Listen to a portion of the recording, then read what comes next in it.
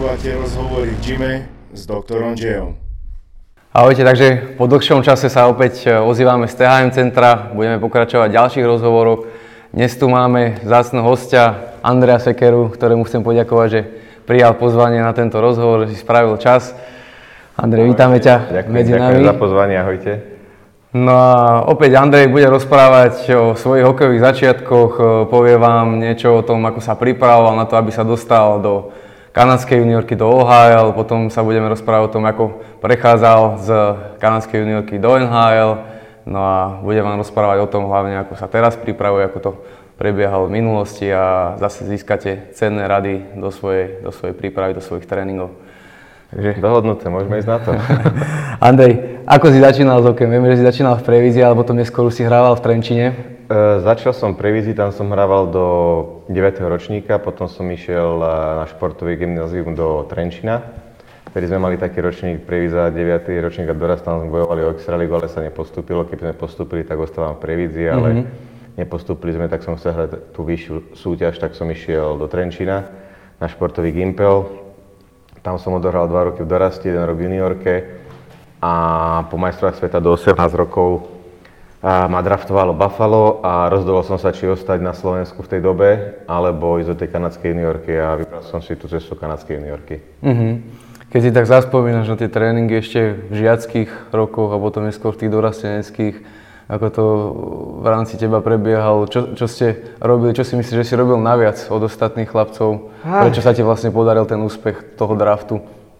Ja si skôr myslím tak, že tie tréningy prípravka, tieto EŽHTčky, čo boli od 1. do 9. ročníka, tam sme trénovali proste všetci rovnako, hej. Tam sme mali spoločné tréningy, tam individuálny tréning som ja osobne vtedy ešte nepoznal. Takže spoločné letné prípravy, spoločné ľady, všetko spoločne. No a popri tom sme samozrejme ako deti chodievali von, keď sme si spravili úlohy a tam sme hrali hokej, futbal. Mali sme taký ten všeobecný športový rozhľad. Robili sme iné športy, basketbal jedno s druhým. Nebolo to čisto, že iba hokej. A myslím, že aj to dopomohlo trošku k tomu vývoju. A tréningy boli úplne normálne, klasické. Si pamätám naučenie sa korčľovania od stoličky, tlačenia stoličky, potom tie klasické prekladanie kruhov. A tie základné veci, ktoré nás učili vždycky, to neexistovali vtedy, že tréneri krasokorčľovania alebo power skating alebo niečo také. Boli tréneri krasokorčľovania, ale neviem, či tá liga alebo tá kultúra bola taká, že sme to vôbec my nevyužívali. No a potom už prišiel taký ten ročník 5, 6, 7, kde proste vidíte na tom chalanovi, že je možno trošku lepší v tom korčľovaní alebo niečo, ale nie vďaka tomu, že by niečo robil naviac, ale proste, že mal trošku viacej talentu. Ten talent. Tam neboli individuálne tréningy vtedy nič, takže tam sa ukázal ten talent, no a potom, keď už zistíte trošku, že máte talent, keď si vás začnú viacej všímať, keď už ste v tej 8, 9, keď už idete do tej prvej reprezentácie do 15 rokov, tak si hovoríte, že tak asi s tým sa dá niečo robiť. Keďže si ma sem vybrali, asi musím niečo robiť dobre, tak vtedy som sa samozrejme viacej zameral na tú posilovňu a takéto tie veci kondičné, ale čo sa týka korčľovania, štýlu korčľovania, ten som mal odjakživa taký, aký mám a proste tak som si na to zvykol, nemal som nejakého trénera, čo by mi povedal, že túto nohu dávaš tak, túto tak, toto ohní, neohní, takže ja som sa snažil nejako vyšperkovať tie svoje veci, čo som robil. Popri tom som si vždy dával po tréningu nejaké, ja neviem, 5-10 minútové také brzdy, otočky, somarinky, aby som bol ja taký viacej agility a ohybnejší a takéto veci. No a nejak sa to nabalilo postupne na mňa. No a potom som bol samozrejme dorast, to som išiel do Trenčína, tam boli tie tímové letné prípravy, tímové korčľovania, tie začiatky pred tou sezónou. Tak tam to bolo tiež také, že proste všetko sme robili to, čo nám tréner povedal a potom každý už išiel na intrak alebo domov alebo čo unavený. No a potom som sa rozhodol ísť po tom drafte do tej kanadskej juniorky, no a tam som vlastne prišiel na to, že tam sa tí chalani kvázi pripravujú od 15 rokov sami, že to sú proste individuálne. A vtedy mi to tak trošku tukol, keď som videl, že tí chalanov ako sú pripravení a ako korčľujú, ako miešajú s pukom a takéto veci, že som sa začal pýtať, že ako to trénujú, či majú spoločné tréningy alebo tak. A tam mi povedali, že oni proste od 15 rokov majú trénera na power skating, krasokorčľovanie, skills a takéto veci. Tak postupne som si akože robil veci naviac, hlavne keď sme chodili druhý rok, takže som nemusel chodiť do školy, tak som chodil vždycky ráno na zimák, sa to volalo, že Breakfast Club. Tam sme mali také dobrovoľné tréningy, či si chcel ísť do posilovne alebo na lát, to už bolo na tebe. No a tak tam sme si začali akože robiť také akože kvázi naše skills. To ste boli v podstate pod nejakým vedením, alebo samostatne si sám vytvoril cvičenia? Mali sme tam trénera, ktorý nám povedal, pre tréningom sme tam prišli na ten Breakfast Club, napísal na tabulu, dojde na ladu do posilovne a proste na lade sa spravili nejaké 3-4 cvičenia, pol hodinka, 3-4 hodinka, žiadne namáhavé, lebo v ten istý deň sme mali ešte tréning večer, keď boli všetci chalani doma zo školy a takéto veci. A tak sme tam išli vždycky 3-krát do týždňa na lad takto, 2-krát do týždňa sme mali posilovňu, aby sme nemuseli potom robiť posilovňu po obede. A kvázi tak, to bol môj prvý taký akože skills. No a potom som prišiel domov, doma samozrejme tie podmienky boli trošku ťažšie, keďže som z Prievidze a tam ten ľad býval až koncom augusta, takže to bola vždycky taká domáca letná príprava na sucho a ak sa mi podarilo ísť týždeň, 2 týždne pred kempom na ľad, tak to som bol rád, ale to som sa snažil takže začať korčulovať, aby som sa do toho korčulárskeho štýlu dostal. Jasné. Ešte sa vrátim do tých dorasteneckých rokov. Ja som si všimol, že tí chalani, čo sú takí úspešnejší, väčšinou inak rozmýšľajú nad tým tréningom, že sú viacej sústredení, viacej sa snažia nejakým spôsobom hľadať tie informácie, ako má vykonávať nejaký takýto daný pohyb. Dnes je už možnosť tých videí, že si môžu veľa chalani naštudovať sami na internete. Ty si nejakým spôsobom sa snažil odpozorovať od iných hráčov starších, alebo tiež už v tej dobe v podstate boli aj nejaké videá? Jasné. Ja si pamätám, že keď vtedy bol ten lockout a my sme hrali v doraste v Trenčine, tak vždycky bol, že mužský zápas a potom bola juniorka a dorast. A my sme mali vždycky ten večerný tréning, tak sme išli vždycky na zápas pozrieť a vtedy tu hrali chalani z NHL, či to bol Palfi, Štimpel, Gaborik, Hossa, Chára a ja neviem, Višňovský a tak vždycky sme skúšali nejaké tie veci, čo oni skúšali, hej, keď sme mali nejaký ten čas. No a takéto videá, tak sme pozerávali samozrejme to, čo to bolo, NHL Power Week, každý víkend to raz bol taký zostrih všetkého, tak sme si to pozerali v nedeľu na Intraku a tam sme akože z toho obkúkavali. Vtedy ešte tie telefóny alebo takéto veci neboli, takže cez internet a tak 3 desiny boli, takže to sa nedalo veľmi pozerať, to sa viacej rozprávalo. Takže skôr takto iba z televízie, keď boli športové noviny alebo niečo, tam sa to obkúkalo. No a potom sme to skúšali. Sem tam nás tréner sprdol za to, keď sme to skúšali aj v zápase a sem tam to vyšlo, tak bol rád, no. Takže bola taká dvojcestná vec. Ako si sa rozhodoval, že pôjdeš, kto ti pomáhal napríklad pri tom rozhodnutí ísť do tej OHL-ky? Išiel som na draft osobne tam, vtedy ma pozvali, neviem, nebol som síce nejak, že mal som ísť v prvom kole, ale nejaké týmy ma chceli vidieť na nejakých testoch a takýchto veciach, tak povedali, aby som prišiel na draft, tak som išiel na draft. Tam som robil nejaké testy a takéto veci, no a všetky týmy, čo som sa aj s chalami tak akože kvázi s mojou angličtinou bavil, tak všetci chceli, aby som prišiel do tej kanadskej juniorky, no. Ja som sa vtedy rozhodoval, že či ostať u mužov, či dostanem šancu dukleáčko, ale takú dobrú šancu, alebo tam budem hravať 50 minút a budem skôr väčšinou tak akože prvá liga alebo niečo. A tak som sa rozhodol, že idem to vyskúšať tam do tej kanadskej juniorky a že vždycky, keď sa mi tam náhodou nebude dariť alebo niečo, tak vždycky sa môžem vrátiť domov. Áno. Takže hovorím, že risk je zisk, tak to poviem vyskúšať, spravím preto všetko, aby som sa tam udržal a aby som proste nasal čo najviac informácií. Samozrejme som bol zvyknutý trošku žiť z toho Intraku sám, ale samozrejme cez polku sveta je to trošku iné. Dobre bolo to, že keď som tam prišiel, som tam mal Pišta Ružičku, ktorý tam už rok bol, tak mi už povedal, čo, ako, kde, aké veci, čo tento tréner, čo toto a to tak mi veľmi pomohlo a sme spolu aj bývali. Spomenul si angličtinu, ako si bol pripravený, čo sa týka anglického jazyka? Ako po anglicky som vedel z tých základnej školy a strednej školy, vždycky som sa učil na jednotky, ako vedel som tú angličtinu, tak to, čo nás to učili, ale tam som prišiel a proste vybafnutý som bol, ako rozumel som slovíčkam niektorým, ale proste niekedy ten prvý mesiac bol taký, že som sa snažil dohovoriť pomalšie. Ale po 3 mesiacoch v škole, v tom mústve a všade počúvate tú angličtinu, tak sa to na vás nalepilo veľmi rýchlo a už bola pohoda. A čo sa týka tej tréningovej stránky, tam si spomínal, že ste mali vlastne to dotrénovanie nejaké, ten Breakfast Club.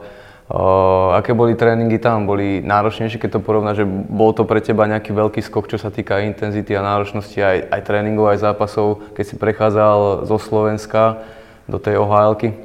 A tréningy boli tak, mne sa zdalo osobne, keďže tam bolo menšie risko, že tie tréningy boli intenzívnejšie, menej oddychu, tam času na oddych bolo, ale také cvičenia boli také jednoduchšie, že tej kombinácie tam nebolo, jak u nás, že veľké risko, že sa musíme vykrižovať, tento ide sem, tam to bolo jednoduché priamočiare proste. Prvému hráčovi, ktorý je voľný, prihráš, nikto sa nekrižuje, všetci idú proste priamočiaro a to bolo aj tým rýchlejšie. Vtedy u nás sa, neviem, puky vôbec nenahadzovať, že si ja pamätám doraz juniorka. Proste pokiaľ sa nerozohralo, tak sme robili ten set break a znova sme sa párkrát vrátili. No a tuto vám v Kanade, keď som prišiel, tak som spravil asi 2 razy a tréner mi povedal, že prečo to neprihrám alebo nenahodím, vieš, a ja som na to nebol zvyknutý. Ale postupne som si aj na to zvykal, no a bolo to tam rýchlejšie, do tela sa viacej hralo, tí chalani boli tak technicky vyspelí, že podľa mňa by fakt, že 95% hráčov v prvej lige tých dobrých strčili do vačku. Na poprvom roku som si povedal, že proste prečo som do tej kanadskej juniorky, alebo prečo mi to niekto nepovedal skorej, keďže tam chalani chodia od 15-16 rokov. Takže hodnotíš to ako správny krok vtedy v tom čase určite? Pre mňa určite. Že už po tých 2 rokoch si sa dostal do NHL, tam si hral aj na farme, aj za Buffalo. Samozrejme, po 2 rokoch mi ponúkli ten kontrakt nováčikovský, podpísal som s ním, išli sme do kempu. Tam sme odohrali prípravné zápasy, celý kemp som tam bol, nakoniec ma poslali dole a išiel som na farmu, tam som hral rok a pol na farme, čo mi dalo tiež veľa. Lebo tam som vlastne zistil, že tá farma je o tom, že akože dobre, sme tam jedno mužstvo, ale každý tam hrá sám za seba. A to som ja nevedel tak pochopiť zo začiatku, keďže hovorím, že sme jedno mužstvo, tam niektorí vôbec nechceli prihrávať, ale chceli sa viacej ukázať. No a tak som si povedal, že keď oni sú takí, tak budem aj ja a proste som to neriešil. No a potom prišla tá šanca dostať sa do prvého mužstva a tak som sa snažil hrať čo najlepšie tam. Ako si tam komunikoval v podstate s Buffalom, keď si bol na farme? Tak my sme mali dobre to, že farma Buffalo bola hodinu cesty autom, Rochester. A tam bol proste ten šéf scoutingu, tam bol vždycky raz, 2 razy do týždňa. Takže s ním sme sa rozprávali, prebrali sme tie zápasy niekedy. Ale nebolo to až také, že intenzívne, že si tam musel byť s ním hodinu a pol, alebo koľko. Prišiel na 10 minút, ukázal ti 3-4 klipy, povedal, toto robíš dobre, toto zlepší a proste o tom to bolo. A potom podľa toho nám nastavili aj tréningy niekedy. Spomenie si aj konkrétne nejaké detaily, že napríklad, že na čom ti odporúčali pracovať, aby sa dostal potom do toho prvého tímu, do tej NHL? Tak konkrétne detaily tam neboli, vždycky tam bolo to, že proste, aby si bol agilný, aby si vždycky bol hokejkou na puku, aby si nemal hokejku vo vzduchu, proste nikdy sa neotočiť chrbtom k puku, ísť priamo čiaro, nie v oblúčikoch, proste keď sa dá dohrať súboj, také tie detaily, aby si to ty kvázi zafixoval v tej hlave, aby si to robil automaticky, aby si nemusel nad tým rozmýšľať. Pre mňa, ako Európana to bolo, ja som nebol moc nejaký taký, čo hral do tela, som vždy hral rozumom, hokejkou a tak. A niekedy už mi povedal, že už by si mohol začať hrať aj do tela a také veci, takže. Mal si na to aj potom nejakú špeciálnu prípravu, že si robil nejaké cvičenia extra na tú hru do tela? Skôr nie, to sme skôr robili také cvičenia na lade. A hlavne v tých kempoch a prípravných zápasoch tam v tých scrimmageoch, čo sme mali s sebou a potom v tých prípravných zápasoch, tam sa človek tak nastavil, že proste musím tam dať všetko a už sa to v tom človeku tak zafixovalo. A už som to robil akože úplne bez rozmýšľania. Hej. Čo tréningy mimo ľadu ešte v juniorke? Tak mali sme ten breakfast club, čo sme tam chodili každé ráno, buď na ľad, alebo do posilovne. A potom sme mali vždycky tréning na ľade večer, ten istý deň. Na väčšinu sme hrali, že piatok, sobota, nedeľa, tak vždycky sme si dali ešte tak 20-30 minút posilovne po tréningu. Aj keď sme mali ráno posilovňu, to sme proste s Pištom Ružičkom sme tam bušili každý boží deň na bicyklu alebo v posilovni. A potom sme išli domov, lebo čak doma by sme čo robili, pozerali telku, takže sme si dávali najviac trošku. Jaký bol pre teba prechod potom z tej farmy do NHL? Čom by si popísal ten najväčší rozdiel? Tam si už povedal, že každý tam hral v podstate za seba. Práve, že sa mi to zdalo byť také jednoduchšie a viacej systému tam bolo, lebo ako mali ste systém tímový na tej farme, ale samozrejme každý sa chce ukázať, takže každý na vlastné triko. A tuto v tej NHL to bolo tak, že mi tam prišlo, že jednoduchšie, že chalani proste, keď sa povie, že budeš hluchom presore, tak tam budeš niekto nikam inám, že lebo on si zmyslel.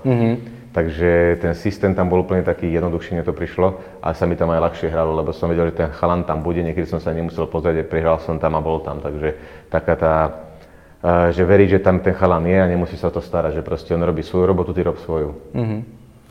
Ako to prebiehalo, čo sa týka komunikácie s hlavným trénerom, keď si sa dostal ako nováčik vlastne do toho prvého družstva, koľko ti dával času na ľade, aká tam bola dôvera? Tak ja som s tým hlavným trénerom som komunikoval možno môj prvý rok asi tak 3 razy, čo ma tak zavolal, aj to vždycky, keď ma išiel spucovať. Pre mňa neviem, či som mu ja nesadol ako človek alebo ako čo, ale ja som pozdravil ráno a odzdravil, keď som išiel zo zimaku. A viac som komunikoval s asistentom, ktorý mal na starosti obrancov, tak ako to bol dobrý chlap, tak s ním som si viacej sadol a s ním sme rozoberali veci. Vždycky po tréningu sme robili nejakých 10-15 minút cvičení naviac, čo sa týka buď obratnosti, streľby alebo korčľovania. Vždycky to menil. No a hlavný tréner prišiel vždycky iba keď sa mu niečo nepáčilo. Takže asi taká bola moja komunikácia s tým hlavným trénerom. Takže tam už to bolo o tom, že čo si ty o sebe myslíš a keď si v psychickej pohode, tak sa ti hrá super a neriešiš takéto veci. Keď si bol v tých prvých sezónach v NHL, ako si budoval túto psychickú pohodu? Určite to je náročné, aj čo sa týka toho počtu zápasov s tým, že vlastne ten hráč stále vie, že niekto čaká na to jeho miesto a snaží sa na to jeho miesto dostať. Ako si budoval to také svoje sebavedomia tú psychickú pohodu? Ja som mal, chvála Bohu, že som taká pohľadka, som taký flegmatik a neriešil som takéto veci, že niekto tam je, není. Samozrejme, viem, že tu každý rok sa vydrafuje XY hráčov, ktorí sú na túto pozíciu a chcú sa tam dostať. No a mojou jedinou úlohou bolo to proste makať na sebe, udržať sa tam a byť každým rokom lepšie a lepšie a aby to aj oni ocenili a videli. Takže o tieto ostatné bočné vplyvy ja som sa nestaral, proste viem, že si odmakám tréning na 110%, dám si niečo naviac a viem, že keď to takto budem robiť, že to ovocie príde samo. Ak by som to začal flákať, nerobil by som to na 100%. Viem, že určite by mi tam niekto dýchal na chrbát a možno by povedali, že vieš čo, že tento maká lepšie, tak vyskúšajme dať jemu šancu, dajme tomu trochu oddychu. V priebehu tých sezón v NHL, ako sa menila tvoja príprava, dajme tomu mimo ľadu alebo mimo sezóny, počas off-season? Pred rozhovorom si spomínal, že teraz je to už trošku iné, ako to bolo, keď si bol mladší. Ja si pamätám, keď som prišiel akože prvýkrát do toho Buffala, tak tam nám dali po sezóne akože komplet tréningový plán. No a prišiel som domov a keď som videl, že podľa čo mám ísť podľa tých váh, tak som na to ako tak trošku kúkal. Bo niektoré tie váhy tam boli fakt akože strašne ťažké a to človek ani nedokáže poriadne spraviť. A trénoval si vtedy sám, keď si prišiel, alebo už si mal nejakého kondičného trénera? Trénoval som sám. Sám si trénoval. A vyskúšal som ten jeden rok, že podľa toho ich plánu, že pôjdem. Tak som si rozdielil tie tréningy. No a prišiel som tam, odchádzal som, stále som mal asi 87 kg, no a samozrejme povedali, musíš pribrať, svaloviny, sily, jedno s druhým a taký tréning mi tam dali a prišiel som na druhý rok do kempu a mal som 97 kg, ale proste som vypadal jak vyhadzovač. Necítil som sa dobre na tom ľade a oni boli akože OK, super, že si veľký, že budeš nabušený, no ale ja som im povedal, že sa tak necítim. No tak celý kemp som musel makať, aby som sa dostal z 97 znova na tých 89-90, čo je taká moja optimálna váha pri hokeji a hneď mi bolo lepšie. No a potom som si povedal, že po tom prvom roku, že dobre na tento tréningový plán kašlem, čo tu robia, lebo aj tak, keď som sa s chalami rozprával, tak nikto to nedodržiaval. Oni vtedy mali tých svojich kondičných trénerov, trénerov na korčľovania. Tak vtedy som musel prvýkrát Romana Švantnera. No a tak s ním sme sa dali dokopy a on mal takéto tie moderné pohľady na ten tréning a tieto všetky veci, inovácie a každý rok sa to menilo. To bolo v ktorom roku? Spomenieš si? 2010? Možno. Potom bolo to po nejakých 3 sezónach asi v Buffale. Tak nejak. A s Romanom som už dlho proste spolupracujeme strašne dlho, bo odporúčil mi ho Maťo Škrtel. Tak som s ním bol veľmi spokojný, no a postupne sa to menilo. Prvý rok sme robili také viacej silové, potom znova prišli nejaké nové trendy, tak sa to tam znova pomenilo. On išiel na školenie a takto každý rok sa on školil. No a proste každý rok to išlo trošku iným smerom. Teraz sa všetko robí v kvázi tak, že dobre, prvé 2-3 týždne naberete trochu síly a potom sa kompletne všetko robí už také tie funkčné veci na udržanie, aby telo bolo elastické, aby proste vydržalo trošku ten nápor a tlak a viacej sa teraz robí na tom skills a také tie power skating a takéto veci. že tie posilovne už nie 5 krát do týždeň, ale že 2-3 krát a popri tom máte 2-3 krát ľad a robíte na týchto veciach. Takže sa to trošku zmenilo. No ja som kedysi chodieval tak, že som trénoval od augusta na ľade proste a prišiel som do kempu a už som mal také niekedy chute, niekedy, že som vyhorený z toho, že proste som bol celý august na ľade. Z toho objemu tréningu? No, tak som vtedy, potom som si povedal, že dobre, pôjdem na ľad tak koncom augusta, by som bol tak 5-6 rady na ľade a potom pôjdem do kempu, lebo tam sa nakorčľujem ešte. Tak to bolo lepšie a potom postupne ten tretí rok už to bolo tak, že sme robili v auguste na ľade, ale bolo to iba 2-krát za týždeň a to sme robili tieto power skating a skills, takže to človeka aj baví, ako keby tam mám jazdiť a neviem čo robiť. Tak sa to postupne menilo a teraz všetci tak robia proste, že 2-3 krát do týždňa posielania možno a 2-3 krát do týždňa ľad, ale čisto sa pracuje iba na tomto skills. Čo sa týka rýchlosti, veľa ľudí spomína, že NHL je stále rýchlejšia aj tým, že vlastne tá fluktuácia tých hráčov je tam väčšia, tí mladí hráči sú stále čoraz viac nasadzovaní a pociťuješ to aj ty ako obranca, že tam musíš naozaj naháňať tých rýchlo nových hráčov? Je to tak proste, tí mladí chalani teraz v tej Kanade majú týchto kondičných trénerov, power skating trénerov, trénerov krasokorčľovania, skills trénerov od pomaly 8-10 rokov.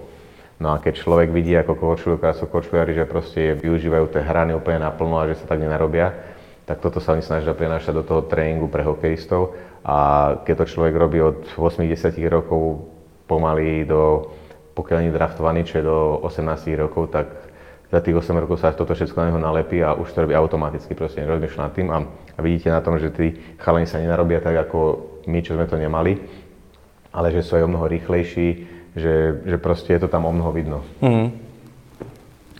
Kebyže môžeš povedať so svojimi terajšími skúsenosťami hráčskými aj čo sa týka tréningov, čo by si povedal svojmu nejakému 16-17 ročnému ja, keď si vlastne ešte len bojoval o to, aby sa dostal do profi hokeja, aby si poradil vlastne tým chalanom, ktorí o to teraz bojujú, čo by mali podľa teba robiť? Tak ja som mal vždycky dobre to, že som bol cieľavedomý, že od malička som vedel, čo chcem, keď som zistil, že mám trošku viac talentu a išiel som si za tým.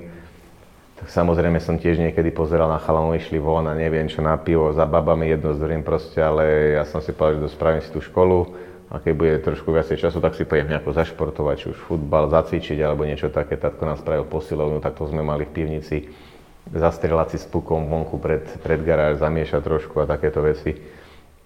No a po tej stránke technickej a trénerskej, že by som vyhľadal nejakého trénera takéhoto, čo robí moderné veci a čo by ma naučil trošku inak trénovať, hlavne v tom období, kedy to telo najviac rastie, čo je tých 15 do 20 rokov, že proste tam naberáte tú silu a tú flexibilitu a to všetko tie pamäťové veci. No a určite by som robil skills, ten power skating, popri tomto všetkom trénovaní na suchu.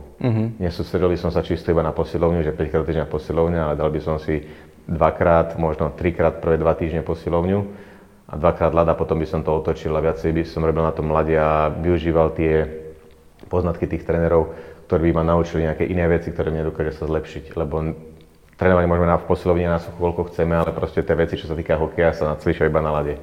Takže viac by som využíval tú tréningy na ľade. A čo sa týka takej tej mentálnej prípravy a takej tej psychickej odolnosti a spomenul si aj, dajme tomu, tú cieľavedomosť, čo teraz vnímaš ako tú získanú skúsenosť po tých rokoch, ktorú si ako ten mladík nemal? Tak ja nemyslím čo sa týka tej tréningovej stránky, ale skôr tak prácou s tou svojou hlavou, s tými myšlienkami. Musí si človek veriť v prvom rade, že aj pri tom trénovaní idem robiť nejaké kľúčky a nevidie mi to 10 razy a nepoviem, že kašlem na to, ale proste budem to robiť dovtedy, pokým mi to nevidie. A možno to príde na 20. raz, možno príde na 21. raz, ale keď to príde, tak človek má takú vzpruhu, že spravil som to super, poďme znova. Už je to trošku iná nálada proste, aby som si veril, že aj keď sa niečo zle spraví, nič sa nedieje proste, že bude príležitosť to napraviť a nie hodiť hlavu dole a pozerať do zeme. Koľkokrát som ja spravil nejakú chybu na ľade, proste spoluhráči ma zachránili a príde na striačku a tiež som si hovoril, že spravil som chybu a prišiel tréner za mňou a povedal mi, že neboj sa, že však si len človek, nemôže byť 100%. poďme ideš tam znova, tak ideme do toho znova. A on je super, vieš, taká aj sprúha od toho trénera. Niekedy bol tréner taký, že proste začal húkať, no a vtedy som to proste zablokoval a neriešil to nejako. Povedal som si sám, že idem druhýkrát na ľad a teraz to spravím dobre a tak aj bolo. Čiže nejak nevnímať tie bočné vplyvy, ale veriť sám sebe, že to dokážem, že to spravím a že proste žiadne tieto bočné vplyvy ma nebudú ovplyvňovať. Čo sa týka nejakého nastavenia toho denného režimu toho hráča pri takýchto mladých chlapcov, samozrejme oni majú ešte školu, sú školopovinní, ako by si odporúčil zase riadenie toho času, ako napríklad spomenul si, že si nechodieval, dajme tomu, na nejaké diskotéky, alebo že si tomu venoval možno iba minimum času, že si sa skôr snažil do toho tréningu. Zase čo by si odporúčil tomu minulému ja, tomu mladému ja, čo sa týka toho denného režimu? Ja som v tomto mal dobre to, že som bol odjak živa tak, že rodičia ma vždy, nie že nutili, ale mali sme nejaké pravidlá nastavené v domácnosti a tie sa museli dodržiavať. Čiže behanie po vonku to nehrozilo vôbec, to sme išli na dvor a proste padla 8 hodín a museli byť doma. Bez ohľadu na nič. Potom, keď som už bol starší, tak samozrejme sa tie hodiny posúvali, ale prvýkrát som išiel sa mi zdá, že na diskotéku alebo tak na takú detskú, čo bola od 4. do 8. do večera, keď som mal asi 15 rokov. A akože samozrejme bolo to wow, baby, jedno s druhým, chalani, vonku, party, ale potom som išiel na Intrak do Trenčína a tam boli tiež znova tie pravidlá, že proste musíš byť, pokiaľ nemáš tréning do 8 na Intraku, o 9:30 zhasnuté a to človeka tak naučilo a proste ten systém bol taký, že ja som išiel ráno na tréning, celý deň škola, možno sme mali ešte niekedy po obede tréning, tak človek prišiel aj taký unavený z toho tréningu o tej 7:00 na ten Intrak, najedol sa, porobil si úlohy do školy a bolo 9:30 a zaláhol. A takisto to mám aj teraz proste, že ja si skoro trénujem ráno, vstanem si skorej, otrénujem si ráno, najem sa, mám ten režim proste, raňajky, obed, večera, popri tom nejaký snack a príde 8-9 hodina a vždycky celý týždeň som bol tak, že som išiel o 10, som bol vypnutý, lebo som vedel, že ráno zase stávam skoro. Samozrejme potom, keď prišiel víkend, som nemusel nič robiť, tak som si pospal, išiel som aj ja von, hej, jedenkrát, proste trošku ten človek sa potrebuje aj trošku odventilovať, nie iba bušiť. Ale takto raz za týždeň mi to úplne stačilo. Ktorý hráč a ktorý tréner, či už v profi kariére alebo ešte v tej mládežníckej kariére ťa tak najviac inšpiroval? Aký nejaký bol, dajme tomu, nejaký hráč prístupom, že si obdivoval jeho ten prístup a že ťa nejakým spôsobom inšpiroval k tomu, aby si robil niečo inak alebo robil podobne ako on, a zase ktorý tréner ti dal podľa teba tak najviac? Tak každý tréner mi dal určite niečo z toho najlepšieho, čo vedel, či už v Prievidzi alebo v Trenčine. Ale v takých tých veciach v doraste a juniorke, tak tréner Boldiš, ten bol s nami dobrý, proste ten nám dovolil hrať takú tú hravejší hokej. Mali sme na to aj mužstvo, tak to bola taká zabava, ale muselo sa makať. Potom mali trénera Jadlovského, to bol taký trošku tvrdší tréner, ale zase tam ste sa naučili tie pravidlá a proste pokiaľ sa nebude makať, nikam to nedočiahneš, tak ten bol na nás veľmi tvrdý v týchto veciach, ale zase na druhej strane, keď sa spätne pozerám, bolo to aj na niečo dobré, lebo človeka mentálne pripravil proste, že nie je ľahké hrať šport takto, ale v živote to tak není, proste pokiaľ si nedáš svoje cieľe, nebudeš za tým ísť, tak to nedosiahneš. No a potom kanadské juniorke, čo som mal trénerov, tak tí boli super, lebo nás nehali tiež hrať ten hokej, aj ten európsky trošku na ten kanadský štýl, že nenadávali nám, že sme to nenahadzovali furt, ale proste videli, že chceme vytvoriť, tak nám nehali trošku voľnejšiu ruku. No a potom v tej NHL, tak tam asi, čo som mal najlepšieho trénera, tak to bol tréner obrancov v Caroline. To bol strašný pohodiak, proste prišiel a povedal, že hraj si svoj hokej, keď sa spravia chyby, sa spravia, proste nikto ti to nebude nadávať. Prišiel si sem pre niečo, sme ťa vymenili kvôli niekomu a že sa nám páči, ako hráš, tak si hraj svoju hru naďalej. A proste s ním sme aj robili veci extra, ale všetko bolo v takej forme zábavy. Človeka to aj bavilo, nebolo to nútené. To sa potom odzrkadlo aj na tom výkone na ľade. A hráč bol nejaký taký, ktorý? Tak hráči boli, každému to boli chalani, ktorí robili naviac. Tam každý chce po tréningu si to zastrieľať, nejaké kľúčky, možno niečo nakorčulovať. A z mentálnej odolnosti, taký ten mentálny chalan, ktorý momentálne najviac odolný podľa mňa, čo som ja poznal, bol Tomáš Vanek. Proste na toho furt nadávali, že nevie korčovať, neviem čo a on to neriešil a proste on spravil asi 5-6 sezón po sebe 80-90 bodov a potom si človek tak povie, že nadávajú mu, že nevie korčovať, nevie toto, nevie hento a dá 40-50 gólov, tak asi musí niečo dobré robiť. No a tak on mi povedal aj, že proste on nerieši nič, on ide na ľad, ide si zahrať hokej z chuti a keď mu niekto bude nadávať, nech si nadáva, že on to proste nerieši. Keď si spomenieš, aký bol taký, teraz si čerstvý finalista, bojoval Stanleyho pohár, na čo najradšej spomínaš z tej svojej hráčskej kariéry? Môžeš zase povedať, či to bolo v mládežníckom hokeji, hlavne tie tímové úspechy, ktoré boli proste... Striebro na majstrovstvách sveta. Striebro na majstrovstvách,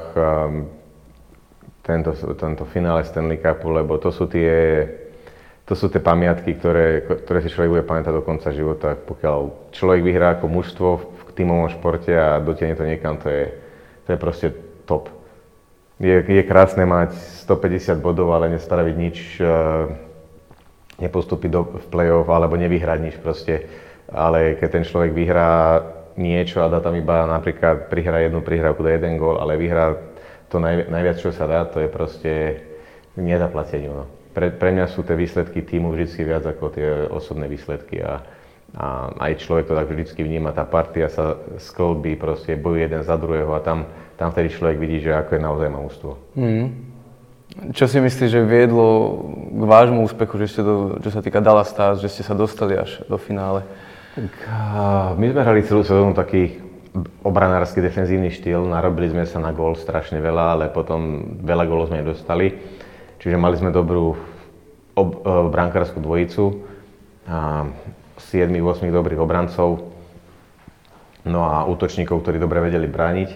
No a v play-off je to hlavne o tom bránení proste, že keď človeku nedovolíte dať gól a nejaký jeden úplne, dva upletiete, tak postupujete. No a v play-off sa hovorí vždy, že obrana vyhráva zápasy, nie útok, takže to bolo možno aj vidieť. Samozrejme tam potom ku koncu už, keď sme mali nejaké šance, to tam nepadlo a v tom finále a im to tam padalo, tak to už človek s tým nič nespraví proste, ale celá tá jazda, proste tam to bolo vidno, že tá obrana vyhráva zápasy, čo sme mali. A aké to bolo hrať pred tým prázdnym publikom? Vedeli ste sa namotivovať, lebo predsa ste boli zvyknutí na to, že tam je plná hala cez play-off a teraz prázdne hľadisko, bolo tam ticho určite a... Bolo to také zvláštne, keď sme vybeli na tú prvú rozcvičku pri prave a pozeráme nikde nikoho. Boli tam iba nejaké banery, nejaké nálepky na sedačkách dookola, muzika tam hrala počas striedaní. No ale človek si na to zvykol, už to nejako neriešil a samozrejme tá energia sa vytvárala tým, že niekto dal bodiček, niekto zblokoval strelu, niekto dal peknú prihrávku a sami sme sa ako museli nabuzovať na tom striedačke a potom sme si už na to zvykli a už to išlo tiež automaticky. Aké to bolo v tej bubline, v podstate, aké tam boli pravidlá? Bublina bola bublina, pravidlá tam boli, že sme nemohli nikam ísť, ale v tej bubline proste všetci sa stretávali, spoločné priestory, spoločné jedálne, a tam tie vonkajšie priestory, takže videli sme sa tam so všetkými chalanmi. Ste spoločne trávili ten voľný čas? Hej, spoločne a potom každé mužstvo malo svoju herňu, tak tam bol PlayStation, karty, kartový stôl, pingpongový stôl, takže tam sa to väčšinou trávilo. Teraz sa pripravuješ v Dubnici na ľade a pripravuješ sa v posielke u Tomáša Tatára vo Fit Fabrik. Aké budú ďalšie kroky? Máte nejaké informácie, že čo sa bude diať teraz ďalej? Zatiaľ sa pripravujem, no a neviem, posledné informácie boli také, že 15. decembra začiatok a 1. januára oficiálne tá liga, 15. decembra tie kempy, no ale momentálne sú tam zase nejaké problémy, tak vôbec nevieme čo aj ako, či to bude tak, alebo sa to zase posunie o pár týždňov. Niečo by sa malo dohodnúť možno tento týždeň, alebo vedieť viacej informácií, no a takže zase bude múdrejší. Si už nedočkávi, tešíš sa? Už kedy začne sezóna, alebo mal si ju v podstate o dosť predĺženú? Mal som ju o dosť predĺženú a poviem na rovinu, že určite by som chcel straviť Vianočné sviatky doma. Silvester to už mi je jedno, ale tak Vianoce by som chcel straviť doma aj kvôli malému. A čo sa týka nejakých tvojich ďalších aktivít mimo hokeja, čomu sa venuješ, akú máš nejakú takú inú záľubu, alebo aj nejakú pracovnú záľubu, čomu sa chceš venovať po kariére? Určite by som sa chcel venovať tomu športu, lebo šport to je, čo ja viem robiť. Nechcem byť nejaký developer alebo neviem čo.